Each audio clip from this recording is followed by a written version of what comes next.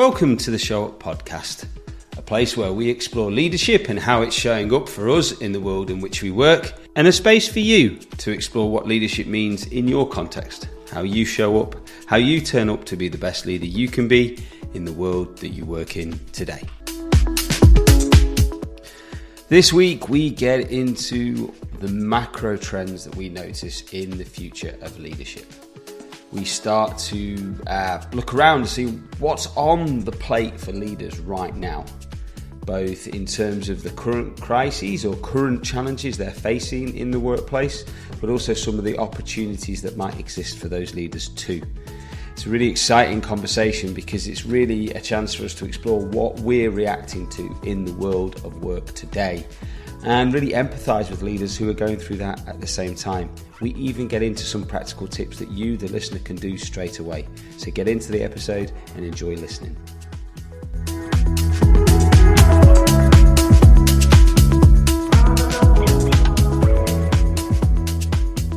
Welcome, gentlemen. First Hello? Proper episode, season 2. What we're doing here? Why are we still doing it? That was the last episode where we talked about that. Sorry, yeah. No one said stop yet. No one said stop. Okay, cool. There we go.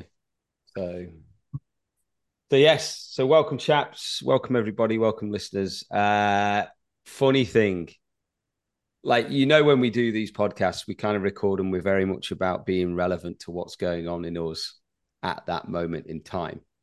And we always start our calls with literally 10 minutes just to check in with each other, see what's going on, see what's happening in the world, see what's sort of coming to life. And Derry dropped this absolute gem on our laps of a situation that he's in. And I'm sure he'll share what he safely can on the call today. But it was really relevant to something we've noticed that's going on in this world, which is, the current trends in leadership. So Derry, do you want to say hello, Jamie? I know you're here as well, so you can probably say a few words too, just to intro. But welcome to the episode. Hey, thanks, Graham. I can't wait to hear what Derry's going to do about describing this safely. But I'm very well. I'm excited. Season 2 is starting. Life has moved on apace since we started season 1. We touched on it in the intro prelude of this season. I'm looking forward to sort of expanding our brains a bit today. What are the future trends? Let's see what our take on that is, particularly for our golden age of our leadership cohorts. So look forward to it. Over to you, Derry. Yeah, likewise. Very exciting to be here at the start of season 2. The difficult second season, as they say. Hopefully not too difficult. There's lots of interesting stuff for us to chat about. It's definitely a Christmas movie. Season 2 is definitely a Christmas movie. That's what we're going to call the Christmas movie of the Show Up podcast. Yeah, so as Graham has referenced, I've got an interesting situation going on at the moment. And it was actually triggered by Graham having essentially the opposite situation. So Graham has someone in his team who is an absolute rock star and just reliably gets everything done all the time. And I was explaining a situation that I've got at the moment where I've taken on some interns for the summer. So we're recording this at the back end of June. And I've taken on some interns for the summer who are 10 days in to working for us. There's three of them, 10 days in to working for me. And they have done absolutely nothing so far. And I'm facing into a leadership challenge of how do you motivate people who don't appear to actually want to do any work? And I've done all the usual things of setting out clearly what the expectations are, being very precise, setting short-term, easy to achieve goals, communicating, asking questions. And there's just nothing coming back. So there's a clear motivation gap there. And as we were picking this up, we were talking about, well, is this one of the macro trends that leaders are facing at the moment?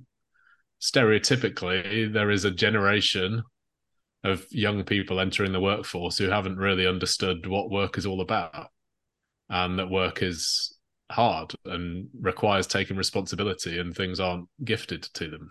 And there's a stereotype there. There may be some fire behind the smoke and the reality, and there are it's a sweeping generalization, and there will always be exceptions of extremely hardworking, focused people. But for me, it's a real tangible experience of one of the leadership challenges at this time, which is motivating people and part of the broader war for talent and the options that talent has. And to say, actually, you know what? I'm not that engaged and excited by what you're offering me here. So I'm just not going to do it, or I'm going to go somewhere else and do something else. So that for me is one of the big macro trends, and it's real live for me at the moment as a leader. I think what we want to do today is just explore some of these macro trends in a bit more detail and understand what our options are for responding to them. That's really interesting. And what comes to mind straight away is, one, I'd love to explore that. Is this one of the macro trends? The other one is asking myself the question of noticing, unlike when you first kind of alluded to this before we started the session, I thought to myself, is this really a macro trend? What evidence have we got that this is a macro trend? What choice did you have about the three people? What if you'd got another 10? Would it be just three odd ones out? And therefore, it's not indicative of a trend. It's just you've been really unlucky that the three crap ones started first. And then it made me think, so what did that tell me about what I jumped to when I first heard this? And the story I started to create for myself, which I would have then quite happily run along with in a little bit of an echo chamber of, well, this is a generational challenge and a problem for leadership. But actually, just even jumping on that bandwagon was an illustration of one of the leadership challenges. How do you slow down to ask the questions that might be helpful, even when the story in you is so strong? Yeah, and I think that's a great point, Jamie. It's very easy for me to go, well, this is just an indication of young people today, and this is how they approach work, and it's frustrating. And all of that is a story.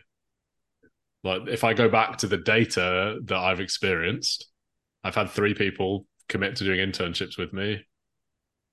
I've discussed with them and agreed some tasks they're going to do, and they haven't done them. Yeah, that's the data. The rest is story and judgment around it that maybe need to make some sense of. Yeah, coupled to that, what comes up for me is, and it's a challenge both facing leaders and those people entering the workplace, like you've experienced, is how to thrive through uncertainty. Because I see society as a whole asking some pretty big questions these days. You know, we have the environmental question that's placed in front of us all the time, and rightly so. Don't know about you, but it's pretty warm this summer here in the UK. And, you know, there are changing weather patterns and environmental patterns that the world's having to respond to. But no one knows where it's going to go. So that leads to uncertainty. And I heard someone on the radio yesterday who is an environmental psychologist. But what's that? And they were offering ways people to deal with the anxiety of not being able to solve the environmental challenge. And I feel like uncertainty plays a part in that. You say you're a leader, Derry. You've led some people. You've set them a goal with all great intent, not just to get work done for you, but more importantly, to give them a developmental space where they can get experience of what it's like to be in work and understand what it takes to step up. And you've supported them to try and realize that that's what they need to do. Yet they haven't taken the bait. So what's leading to that gap? And could it be their uncertainty about what it takes to work that's missing, that stopped them from speaking up when they didn't know, or having that attitude that says, well, let's go and find out? I don't know, but it feels like there's an uncertainty piece in there for people. So for me, this kind of married closely to that idea of, you know, leading this kind of talent. I think it's leading ourselves and leading others through uncertain times, I think, is another leadership challenge that's starting to appear. And I wonder, actually, building on that, whether uncertainty has always been a feature, right? But I think it's increasing because for a couple of different reasons. So one is I observe a bit of a trend for people being less prescriptive and less directive in how they manage people. Mm-hmm. So we're less likely to say to people, this is the task you've got to get done, just get them done. And we're less likely to be very direct and blunt and demanding of people when they enter the workforce. And actually that generates some uncertainty, a higher level of uncertainty than people have had in the past. It might make it a more pleasant place to be for a period of time and feel a bit softer and a bit more of you join and you're like welcomed with open arms and it's all very lovey and not just like, right, you're here to do a job, crack on. But it does introduce some uncertainty because we're less prepared to be direct with people. So I wonder if that's one trend that needs to be picked up as well. And the other thing I think, and it references the environmental point you made, Graham. My wife showed me a video this morning of a billboard at Piccadilly Circus where they had put up on the billboard. So I think it was 6 years and 40 days until worldwide catastrophe. And the reason for the 6 years and 40 days was that was the estimate of the point at which the climate will have warmed to beyond pre-industrial levels, I think it was. The detail doesn't matter. The reality is it's a nonsense thing to say. Like the world is not going to suddenly completely melt down in 6 years and 40 days if it warms another half a degree. Like that's not how climate change works. That's not how the impact of climate change works. But it's sowing this backdrop of fear. And a lot of the stats we see, particularly with young people, are that levels of fear, levels of anxiety are increasing more and more and more. The other stat I saw, someone ran a reasonably high response rate poll the other day. About 80,000 people replied to it, asking, do you believe the world is better with humanity or without humanity? And over 50% of the responses said the world would be better without humanity. There's a level of like species level self-flagellation going on about the impact of humans on the world, which leads again to this backdrop of fear and anxiety, and the world is going to end in 6 years. And so you couple that, like the day-to-day minutiae of uncertainty in the working world, because we're less prepared to tell people this is what you've got to do, get it done, coupled with this backdrop of fear. And I think those two things might be combining to drive higher and higher levels of anxiety associated with the increased uncertainty. Because uncertainty doesn't have to drive anxiety inherently, right? But I think the anxious and scared take on that uncertainty is also growing in line with the increased uncertainty. I throw that out as an untested assertion into the wind and see what you think. Getting braver in season 2, aren't we? Yeah. Well, I'm hearing so far we've got intergenerational. Is there something about the generation coming into work? I'm hearing uncertainty,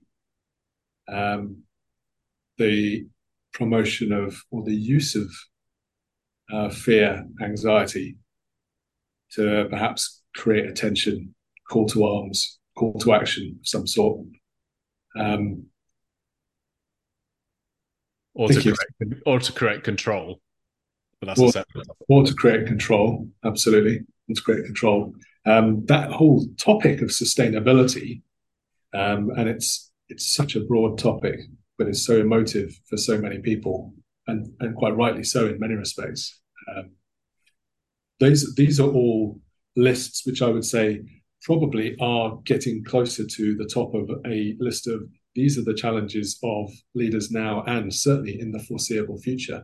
And I'm trying to think, how could you order those in terms of priority? How could you do that? Because guess what? There's more to add to that. We can reference them in a minute, but I'm thinking, is there a common thread here? Or is there something about what we're noticing about the fact that there are more and more things pushing up the list towards the top of, you've really got to be able to deal with this. If you're in the golden age of leadership, it may not have applied to the generation before you, but it was certainly applied to your environment and the people who are going to follow you into the workforce. And indeed, many of the people who are now in there that you're going to end up being a leader of, or leading with, or around. Just how do you make sense of that? How do you make sense of it? Because there's no right or wrong about what should be at the top of the list. Although many would try to get more attention to their particular thing through fair means foul, fear, control, whatever it might be.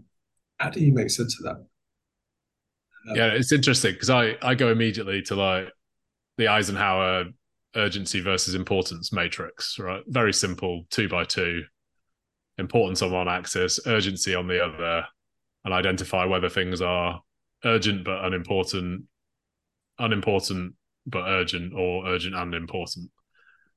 And in theory, that is simple, right? Like you have your list of issues that we're facing, and we could, we'll add in things like the economic uncertainty and the rise of AI and all of that stuff that we've referenced before. And we should pull that list together in this conversation. You could plot those on a 2x2 like that and say, well, anything that's urgent and important in the top right is where we should prioritize. But the challenge, I think, is how the hell do you define urgent and how the hell do you define important in your context of you as an individual, of the team you're leading, of the organization you're part of, and the sector that you're operating within, and the broader societal backdrop? It's not easy at all to identify how important one of these things is. Very subjective, I feel. And it's subjective to each person. And everyone's trying to, well, I don't mean everyone. What you hear a lot from political leaders is this is our version of right. And this is our version of prioritization. And I think that's really challenging for people, because then they start to then get into the realms of, do I agree with the leader or not? And then they start to get divisive in the saying, if I agree with him, I start to come on board and really get close and collaborate with that idea. But if I don't like that leader, I tend to sort of go the other way and look for things not to agree with that person. And you see a lot of disruption taking place in sport at the moment, because people want to make a message that gets across the field, gets across the media. And you see people making choices that have left them to be arrested because of the choices they've made in creating disruption. And you then start to see things like this very phone call. 50 years ago, all three of us would have needed to be in a huge room somewhere in a big city in the country we were in, have had to have traveled there by a means that was uneconomical. They will have had to use recording materials that were produced from natural resources and were finite in their usage, so that the tape quality that was used to record it. Without technological innovation, which required the industrial evolution, we would not be able to record this at the touch of a button from 3 different locations. Arguably, distributing it would have been a lot harder as well, because it would have been sending tape out to anybody who said they might be interested. Yeah. You also brought to mind, Graham, the UN 17 goals that you have to align with if you wish to be a global citizen. And that, to your point of like who defines what's right, what's good, I mean, the UN have defined these 17 things and declared that you must align with them if you want to be a global citizen. But what does that really mean for an indivial leader? I think we're in danger of getting a little bit. Yeah, I might have taken us off somewhere lost there, chap. Sorry. So to answer that question, here's what I would do. Interested in your thoughts, guys. Ultimately, as a leader, you're operating within an organization of some kind, in the loosest sense, and that could literally just be you and how you lead yourself, or the team you're working in, or the team you're formally leading. Mostly, we're talking to people in the golden age of leadership between 25 and 40 who are moving into positions where they are leading others within an organization, public or private sector or whatever, charity. That organization will have a culture, a set of values, and it will have a strategy of some kind. It'll be trying to achieve something. And the way that I would look at all of these macro trends is to say, within the context of our values as an organization and my values as an individual, and maybe sub-team values if they're different as well. Within that context, and within the context of the strategy and the context of what I'm trying to achieve in the world, how important are these things? And that in itself, even boiling it down to that, is a complicated set of questions to ask. But if you start from like, well, I've committed to this organization that I'm going to try and move it in this certain direction. That is what leading within this organization means. I'm trying to move the organization forward in some way.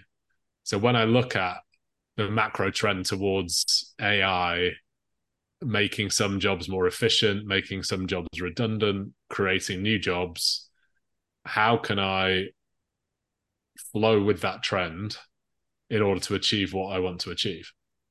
So that for me is the kind of practical way of thinking about it. I think the really interesting challenge is when you see one of these macro trends and you do that analysis and you say, well, the macro trend is moving against what we're trying to achieve. And then you have to decide, are you going to swim with that macro trend or are you going to swim against it?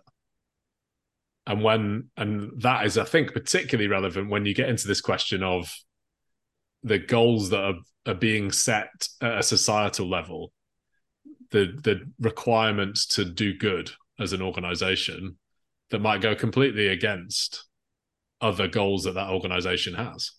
Might drive up your costs.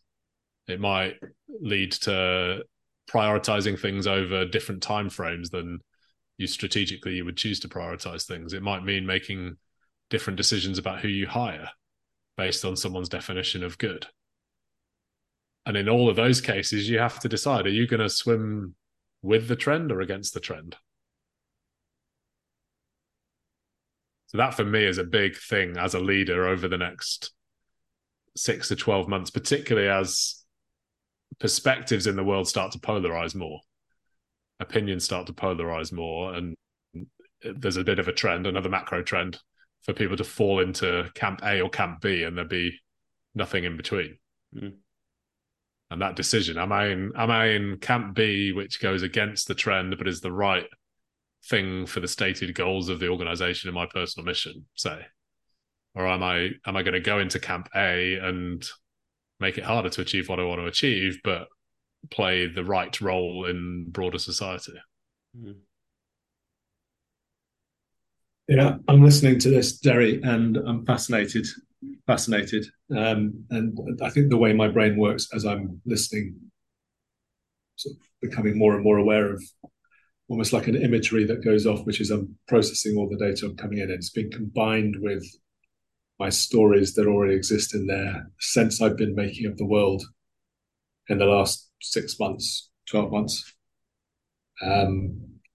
seeing what I can distill from it. And I'm thinking out loud now, so bear with me for a moment. I love the idea of the practicality of saying, right, if I am a leader, golden age, my first leadership role, my first or second, maybe third leadership role, but I'm still learning the art of leadership. Where could I start to try and make sense of this? The idea of, in the context of my business, what are our stated goals? And therefore, how do I use that kind of urgent, important quadrant to say, here's the list of stuff I know about, because bear in mind, there's a whole bunch of stuff I don't know about. Here's the stuff I know about. Where would I map it out? So you at least get a little bit of triage going on there. I really like that. Just not try and make sense of all of it in one big bundle, break it into smaller groups. I think the idea of subcategorization or compartmentalization really helps. There's another framework which I like to use quite a lot these days, the Cynefin framework, around based on complexity theory of, is it something that's ordered or predictable, or disordered and unpredictable? And then start to say, right, if it's a question or something that I think there's probably an answer somewhere, I'll stick it on the ordered side. Or if it's really obvious, it's on the ordered side. If there's a question where I just don't even know where to start, I'll stick it on the unpredictable, disordered side to start with. And then I'll start to sort of subdivide those and go, which ones are really obvious? Just need to get it done. Change the light bulb. That's not a big question. Just get it done. Decide how we're going to measure productivity in our organization. Sounds like a bigger question. But there's probably somewhere around somebody who could tell us what are the definitions of productivity that you could use in your organization, and you can start to measure it. Okay, so that's predictably more complicated, but still ordered. How do I shift my culture from being not proud of who they are right now in my organization to being an organization that is really proud of who they are and what they do? Don't know where to start. Leave that on the unpredictable side. Now, doesn't necessarily help with the important and urgent, but if you use both lenses, then you can start going, I've got stuff which I think is kind of predictable, where there might be an answer. Now let's take those and stick those in urgent or important, or both. And then there's ones over here which are unpredictable. Maybe you have to approach them differently. How many of them show up in the urgent, important quadrant? Okay, now I've got a smaller number as a subset of the subset, which are these things are going to be really, really vital for success for us and for me, for this organization. It's important now, but it's not really just about going to find an expert. It's about us now thinking about how do we experiment with something to learn, to see what we can start to shift, to see if there's a pattern we can notice from which we can start to draw some insight and then decide on a course of action. Combining those two different frameworks, I think, would be a nice way of beginning that sense-making process. So you get at least a framework to say, I've chosen to focus on these things in this way because they're in the important and urgent quadrant. It's where we need to work and collaborate together, or I need to go and find experts, or it's just going to get it done. And you start to sort of lay out your map on the wider landscape. And here's, as a leader, how I could go about prioritizing this very long list of things that are outside of us, outside of me, that are really, really starting to say, grab my attention, got to do something about it. And then the stuff inside of me, which is how do I be a good leader? How do I be compassionate? How do I be inspiring? How do I listen better? How do I make sense of this stuff? I can then focus on those things in a similar kind of way or slightly different kind of way. But then you start to make sense of it a bit. And that's what's starting to emerge in my head. Useful ways of categorization. And that categorization is what really caught my eye. Jamie, I really like that build on the urgent and importance matrix. I like it because I think what it does is it takes not just prioritization of what's important for the team or the organization, but it allows leaders to make a concrete decision about what they personally should focus on. So if I kind of oversimplify it, you had simple on one side and kind of complex, uncertain, chaotic on the other side. You could have something that sits in that urgent and important top right bucket of the Eisenhower 2x2. There's urgent and important, but the solution is simple, well-known, well-structured, non-complex. That for me is the stuff that as a leader you should be prioritizing the delegation to someone in your team and focusing your energy on the uncertain, chaotic, unclear stuff that requires your particular set of more experience, more knowledge, etc., to solve. In most cases, there will be another set of stuff that you and no one in your team really has the capability to do, and that's when you need to seek support. From my point of view, that's when people bring in consultants, for example, to try and solve those problems that are absolutely in that top right and in that uncertain and chaotic area, but you don't have the skills to do it. So there's the macro prioritization of how, in order to achieve what we're trying to achieve as a team, what do we prioritize in terms of these trends that we're facing, and do we swim with them or do we swim against them, and how do we associate that? And then I think your simple versus chaotic distinction can really help a leader decide what is it that I should personally be prioritizing spending my time on. What's the approach we could take for any one of those things that are critical? And indeed, as you say, not just we, who is the we that might need to be involved? So I think that's the other thing that secondary framework, the complexity one, I found really powerful is the point at which you suddenly get things showing up in the left-hand hemisphere, and particularly the upper left-hand hemisphere, which is known as the complexity zone or complexity dimension. That's when you say, okay, well, we've got to approach this in ways where we might have to think differently. That might mean we bring in different ideas, which might mean diverse people, diverse thinking, new techniques. There is no predictable pattern here, but we're assuming that there is a pattern of some sort that we can learn from. So we're going to have to experiment. So it's not only we need to collaborate, but we've got to bring a mindset that's willing to learn fast and refine again, which allows you to then say, that's a tough way of working, and that's going to need the whole of me to show up in the best possible way. Whereas over on the ordered side, my job is to find the expert and get it done, or just to delegate it and get it done. I think there's a real opportunity here for the leaders who start to look at those moments and those trends.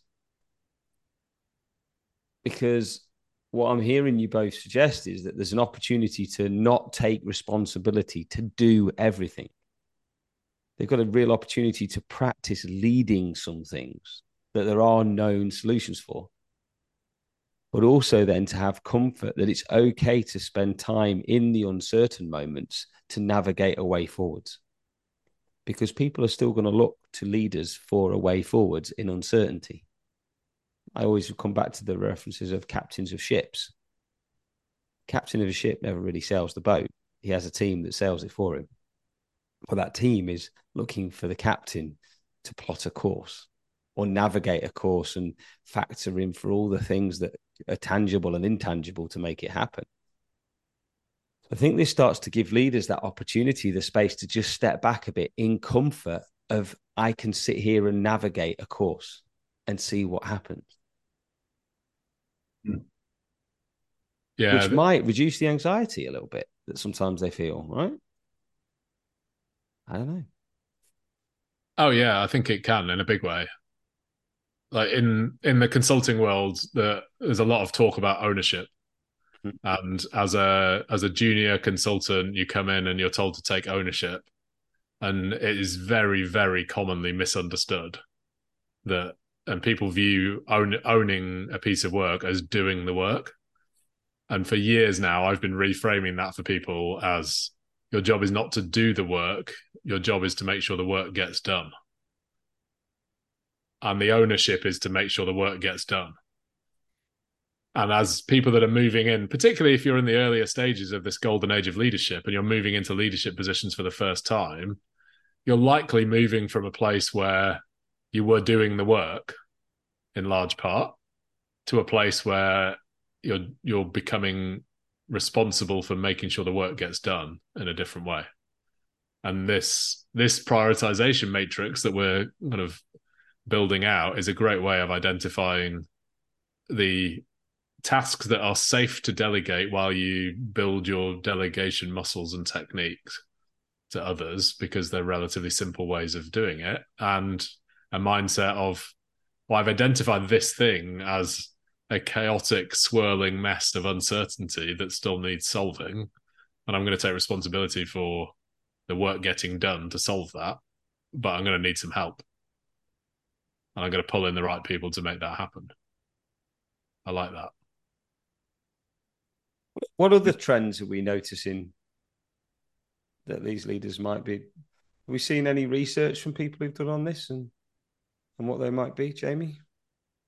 Yeah, well, actually, we referenced this earlier on. There was something that as we were thinking about getting ready for this session, I did a quick scan and said, well, who's been saying what about this? Where's the research? The Centre for Creative Leadership. They have their 6 things that leaders of the future need to be thinking or focusing about. They are relatively, I would describe them as being esoteric phrases around galvanizing teams, enabling others, leading teams, ironically enough, being comfortable with change. So there's what you call capacity and capability of leadership that the CCL folks talk about. One chap, Rob Morgan, Jacob Morgan, who I think publishes fairly frequently on LinkedIn. So a bit of a shout out to him, because I thought this was quite interesting. And I'll share this on screen, just further bring it to life. This is not massively recent, but he talks about humanizing and futurizing the challenges for the leaders going into 2030. Futurizing being balancing short-term, long-term thinking, adapting to technology, keeping up with the pace of change. What I'd describe as a lot of the challenges of commercial outside of the leader experiences. One of them moving away from the status quo. That's a theme that he's talking about there. I'm not entirely sure whether that's being done just purely because the old stuff doesn't work and we've got to find something new, or whether it's just a willingness to challenge. So I need to look into that a little bit more. And on the humanized side of this, the future leaders need to be able to think about leading diversity, reskilling and upskilling, attracting and retaining talent, focusing on doing good. This is one to Derry that I think caught your eye, and making the organization human. So this is quite interesting. I don't think it's necessarily particularly groundbreaking in terms of its insight, but nice buckets to explore in terms of what the challenges are for leaders, and particularly probably relevant for leaders in that golden age where they're starting to get their heads around what's different from being either an expert contributor or a manager of a small team. In the new stage of my professional career, I've got to start thinking about some of these things in ways that I haven't necessarily thought about them in the past. So those are one or two of the topics there. I know that there are other organizations, and Graham, you've done some looking at what people like Forbes say. What are the big topics that leaders are going to start needing to wrestle with as well? But I just wonder whether you guys have any thoughts about these things. I have many thoughts. Oh, likewise. So one of the things that strikes me is like this. So this is a fascinating chart. The future. So for those listening to this rather than looking at it, on the left we have futurize items: short-term to long-term thinking, adapting to technology, keeping up with the pace of change, move away from status quo. And they feel like they're climbing up the mountain to me as I visualize that on the screen. Yeah. I don't quite understand the mountain particularly, but yeah. And then on the right we have humanize, and so the humanize piece, I'm wondering whether that is a macro trend or just the natural evolution of our understanding of what good leadership looks like. And I think it's a mixed bag. So attracting and retaining talent, that is not a new trend. That has always been necessary. We have to do it in different ways now.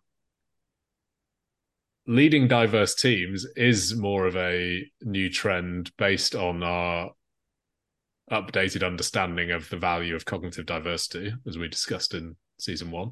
Mm-hmm. Whereas something like reskill and upskill, for me, is a necessary shift in working patterns, which actually is the way that you can keep up with the pace of change and adapt to technology, two of the pieces on the futurized side. And then making the organization human and focusing on doing good, for me, they're often presented as universal truths, universal priorities for all organizations. And I really don't know if that's true. If all organizations will function better for their stated goals if they focus on doing good, however that might be defined, and making the organization human, however that might be defined. I can see why they're there, and I can see that they are societal trends, but I really don't know if they are in the best interests of every leader in every organization. What fascinates me reading it, and I agree with you, Derry, there's something feels amiss with this. And I think the two things that I've noticed. First, none of it mentions organizational performance in terms of profit and loss. Outcomes, yeah. Financial outcomes is not on this, right? These all seems like paths that could lead to a financial outcome.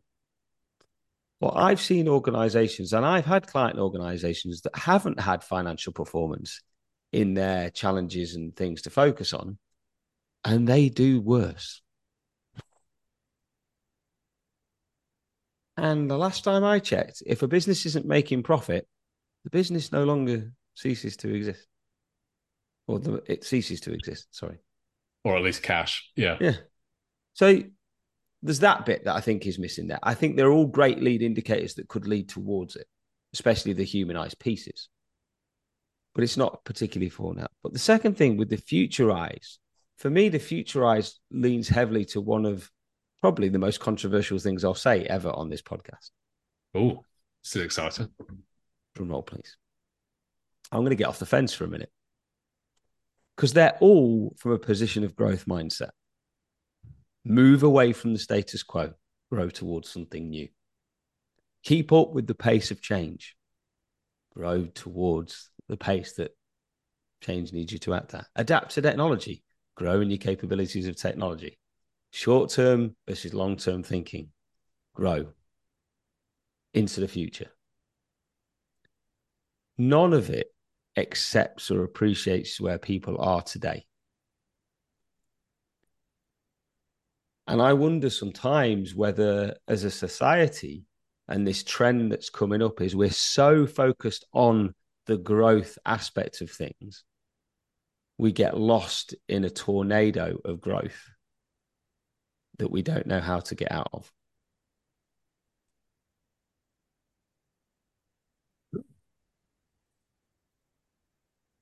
It's that powerful. I don't know what to say. No, I agree with that. I do think there are reasons why growth is an imperative. Mm-hmm. At least at the organizational level, and at least within the fields that I'm familiar with. Mm-hmm. So I'll give you an example. When I was Chief Finance and Operations Officer at Credo Business Consulting, mm-hmm. we were putting together a 5-year plan. And when you're growing a consulting firm, you can pretty much put your finger in the air and pick the revenue target that you want, mm-hmm. i.e. the growth rate that you want. And we looked at a few different scenarios of essentially staying flat. And there was a strong debate, a strong feeling amongst members of the team that we're a nice size firm. We've got a nice culture with 60 odd people. Everybody knows each other. It's like a little family. Why would we grow? So there was a scenario that was essentially grow in line with inflation, which, by the way, is one of the reasons there's a growth imperative, because inflation is always moving, right? We don't live in Japan. We exist in economies that are inflation linked. And if you don't grow, you're actually shrinking mm-hmm. from a financial perspective. So there was one scenario that was that. There was one scenario that was grow at 10 to 15% a year. And there was a scenario that was let's go gangbusters and grow at 30% a year or something. I can't remember the top mm-hmm. end. And we ultimately, to cut to the punchline, we had to discount the no growth area because, and this again might be unique to the types of individuals we had in our team, but if you don't grow, you don't create opportunity. And if you don't grow opportunity, your people will leave. Mm-hmm. So while we are one nice, happy family, mm-hmm. the reality is that happy family consisted of 6 or 7 partners making lots of money and working very hard, 10 to 12 managers making decent money, and a pyramid down there, and a classic consulting pyramid down to the fresh graduates at the bottom. And the happy family model doesn't work if the fresh graduates at the bottom are not content to stay as juniors for the entirety of their time at the firm. And guess what? They're not. So the imperative for growth is because people need opportunity, want opportunity, and they want to progress. And if you don't do that, you can't give those people opportunity, and eventually you start to go backwards because you can't hire people because they're not seeing the opportunity that you might present to them. So we ended up concluding, and we discounted the very fast growth as well, because we're like, yes, that might produce big returns, but it's risky and everyone's going to die because they're working too hard. So we settled into the kind of moderate level growth aspiration, which was enough to give opportunity and expand the firm such that people that wanted to stay there could stay there. And we recognized that sitting as a static unit was not actually an option on the table, because to try and stand still was to go backwards. I think you might have just helped me refine what I'm thinking a bit more. Because what I hear there is qualifiable growth. You knew what you were growing towards, and you knew the options that you could look at, and you refined where we might grow as an entity. But I suppose what I'm talking about is in the human aspect, there is an endless pursuit of grow and you'll be okay. But coupled with that is if it's not qualifiable growth, it creates a lot of the uncertainty, the anxiety, the challenge that we see in a lot of people. And I think that's what I mean by that tornado of growth, that people are so caught in, I've got to grow, I've got to go, I've got to go, I've got to grow, I've got to grow. I don't know where I'm growing, where I'm going to go. I don't know. I'm lost. Help, help, help. That's the pattern that starts to appear. And I see so many people and leaders having to hear from leaders having to cope with 25 to 35-year-old employees who are lost. And they can't click any red shoes to magically make it go away. And I think that's what I mean by this real challenge, that so much of this stuff is focusing on get better and grow. And it's great because it comes from a really good place. And I can see exactly where you're coming from now. You've said that, Derek. But I just wonder whether some people aren't equipped. And that's a leadership challenge that no one's talking about. How to equip leaders with the ability to handle those lost in a tornado of growth, and how to support people who are in their own tornado of growth. When you're thinking about tornado of growth, are you that for any individual that has many different dimensions? I can imagine that you're thinking about growth on the personal front, growth on the fitness front, growth on the professional skills, both growth on career development and level of responsibility and salary, and like this constant need to be improving in all of those directions, which can be extremely stressful. Yeah, so I've got to be smarter. I've got to be able to handle change better. I've got to be able to handle a faster pace of stuff. I've got to do that with technology as well as people. I've then got to be able to do that and look great because I'm fit and healthy. I've got to be able to, deal with diversity, even though I don't really necessarily understand it. So that kind of whole thing. Be the perfect parent. Yeah, in the context of, and I'm growing a business, or I'm part of a business that's got to grow either to survive, or because that's what we've made a commitment to the shareholders or the stakeholders about, or actually that's what the ambitions are and we're all excited by it. So I think I can hear, yes, there's many different flavors of growth in there. And I think that's a challenge for leaders. Leaders have got to be aware of this and work out how they're going to support, create space, be compassionate, drive, challenge, all of the things that leaders have to do, but in the context of this, what's in front of them. I think in terms of the trend around that's unfolding, that the trend itself is a bit of a tornado and it's multifaceted, because I think on one hand, you've got a generation of women who are waking up to the fact that they've been lied to about the fact that they can have a career and a family life and do both of those things to their full potential, which is just straight up not true. Yep. Agree with that. And this generation of women are waking up to that and realizing they've got really tough choices. Men similarly are waking up to that realization that actually maybe it is the right thing to do to spend more time at home and try and be more balanced themselves, and then realizing that actually that's also impossible for them to do both of those things perfectly.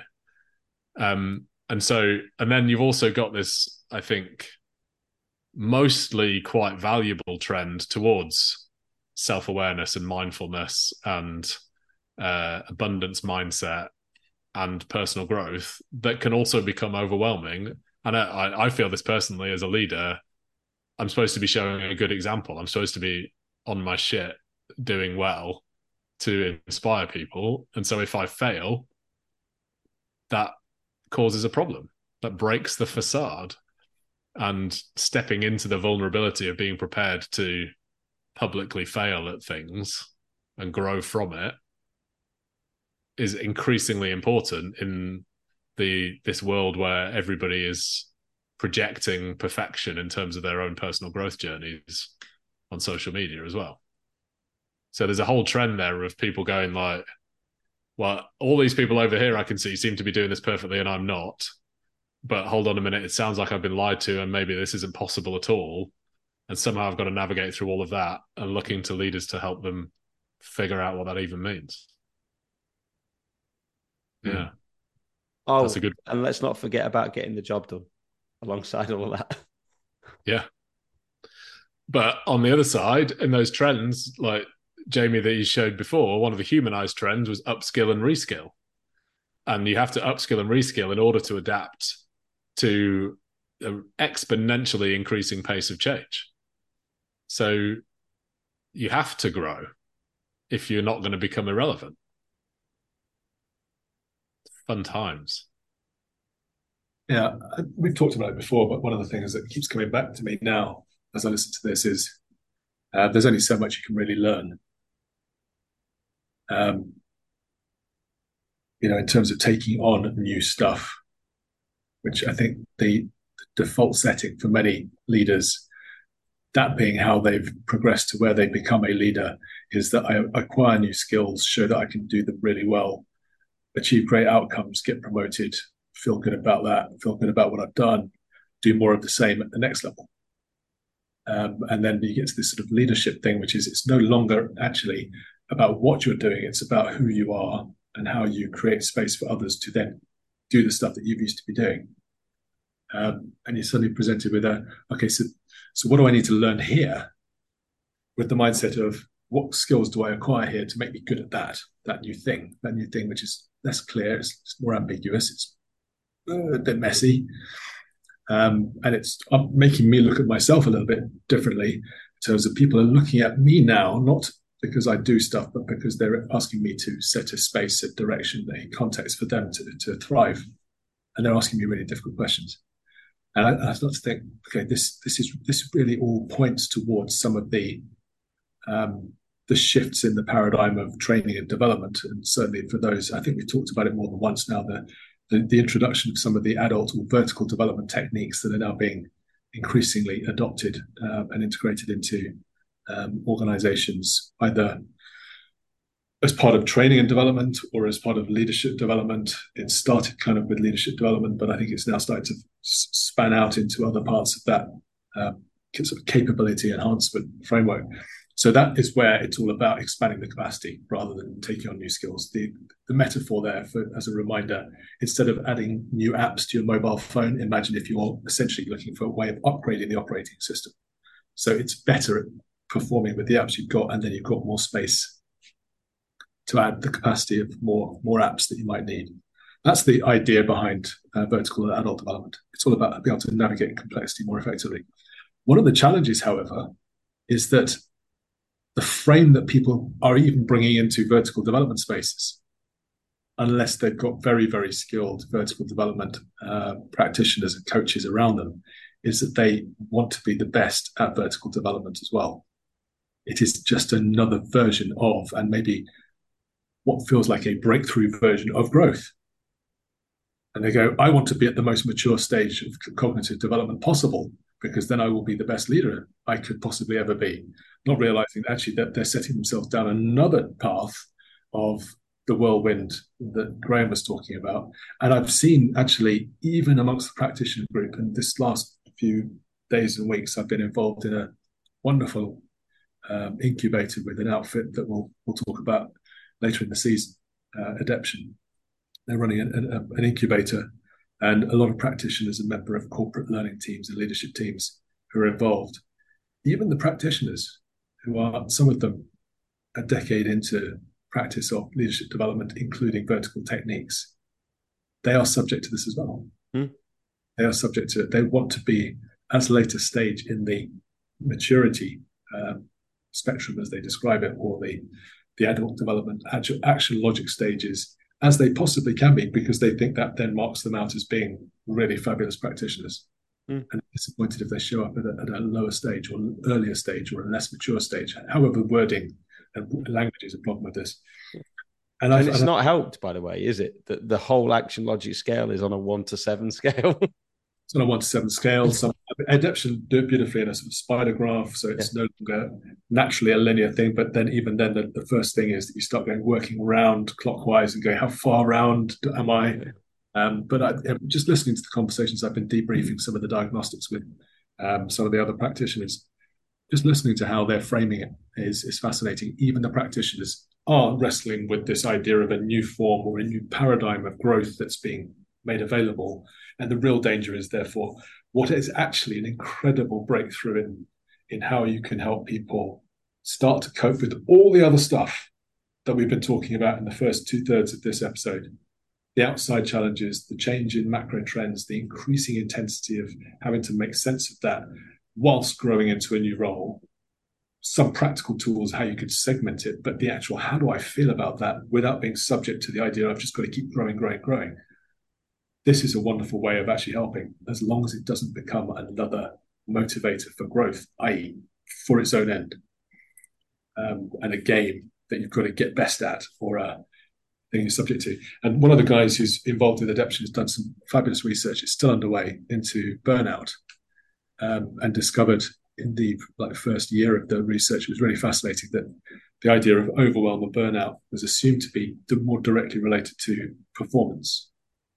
So if you think of performance and growth being that, growth being I can develop and get better, and performance is I perform well and I deliver great outcomes, the assumption was burnout was associated more strongly with that performance. What they discovered was actually you can get as much burnout when people are only focused on growth. And actually the best outcomes for people were actually oriented around performance integrated growth opportunities and finding something else to offset the tornadoes of both of these. Finding a hobby, basically. A hobby. Would they describe it as what's your other? Yeah. Personal enrichment, professional enrichment. Nice. I hate to seed future stuff in these things. I like us to be organic, but as people know, we do things about. But I've just added to one of our future episodes this where we're going to talk about neurodiversity. I've just added to that topic when we get there, chaps, the idea of leveraging neurodiversity.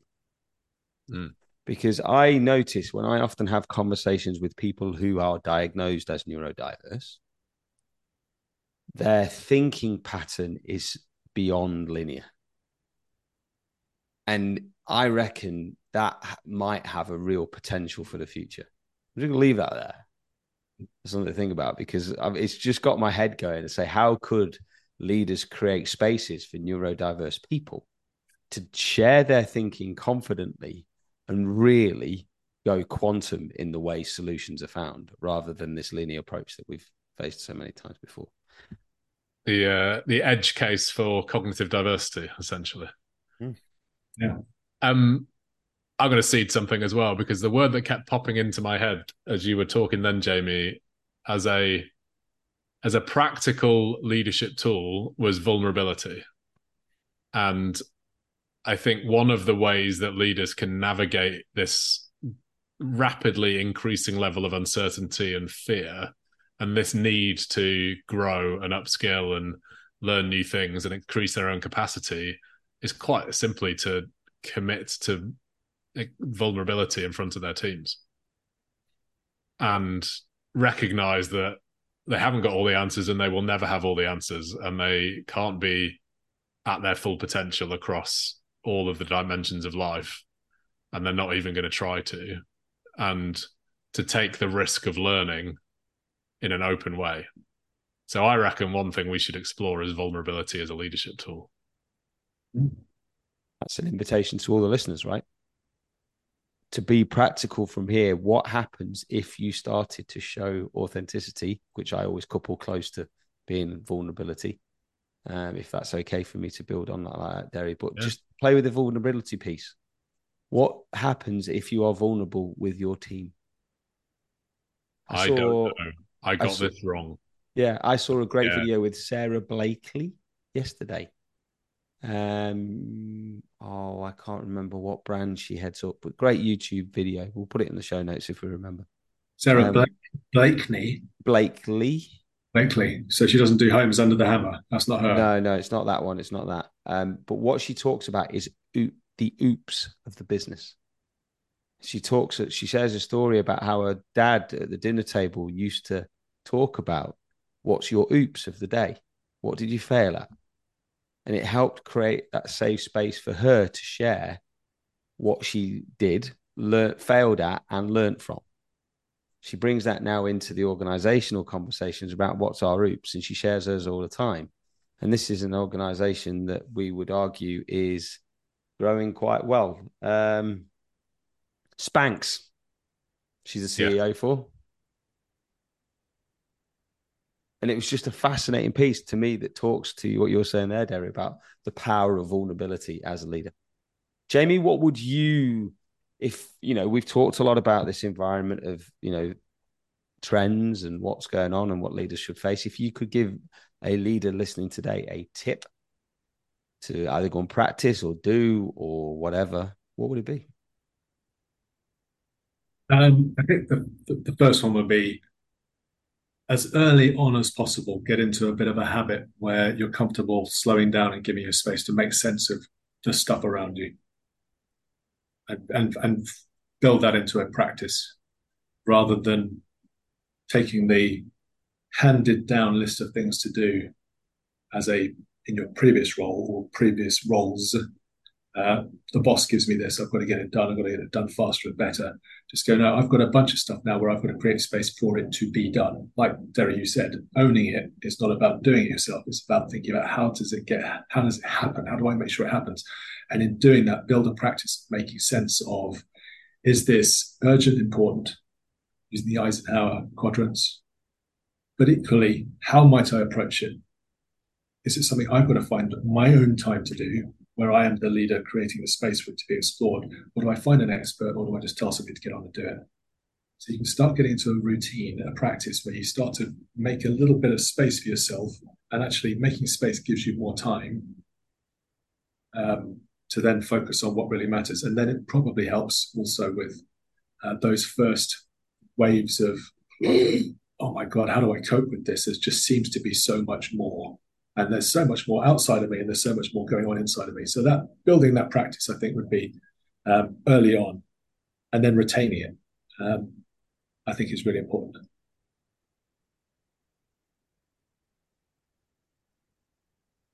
What about you, Graham? Recognize and dispel the myth of perfection. It's a great catalyst, I feel, on perfection for people to recognize where this gap and development gap is. But I find that perfection itself then, especially in those moments where people don't know a way forwards, complex, uncertain, chaotic, that Jamie talked about, I think that's where perfection gets in the way of people actually moving.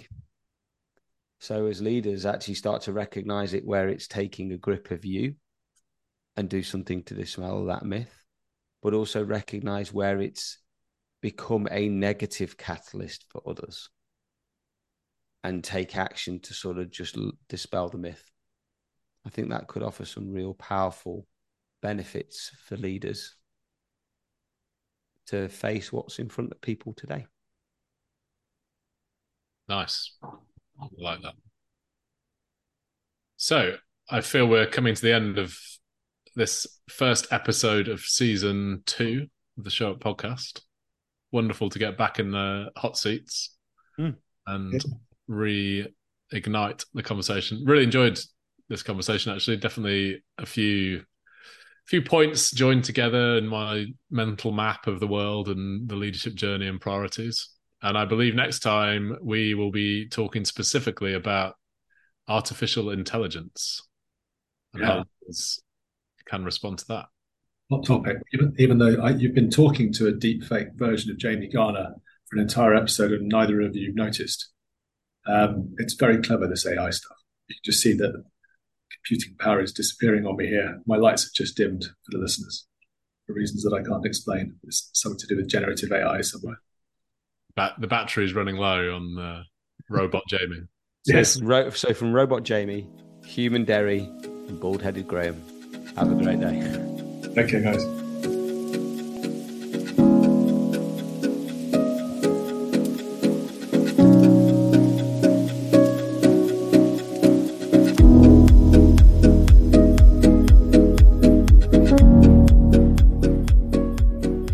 find any of the subjects we cover in this podcast spark inspiration, curiosity, or concern within you, do drop us a line. Details are in the comments below, and we'll be happily there to listen and see how we can offer the best support for you.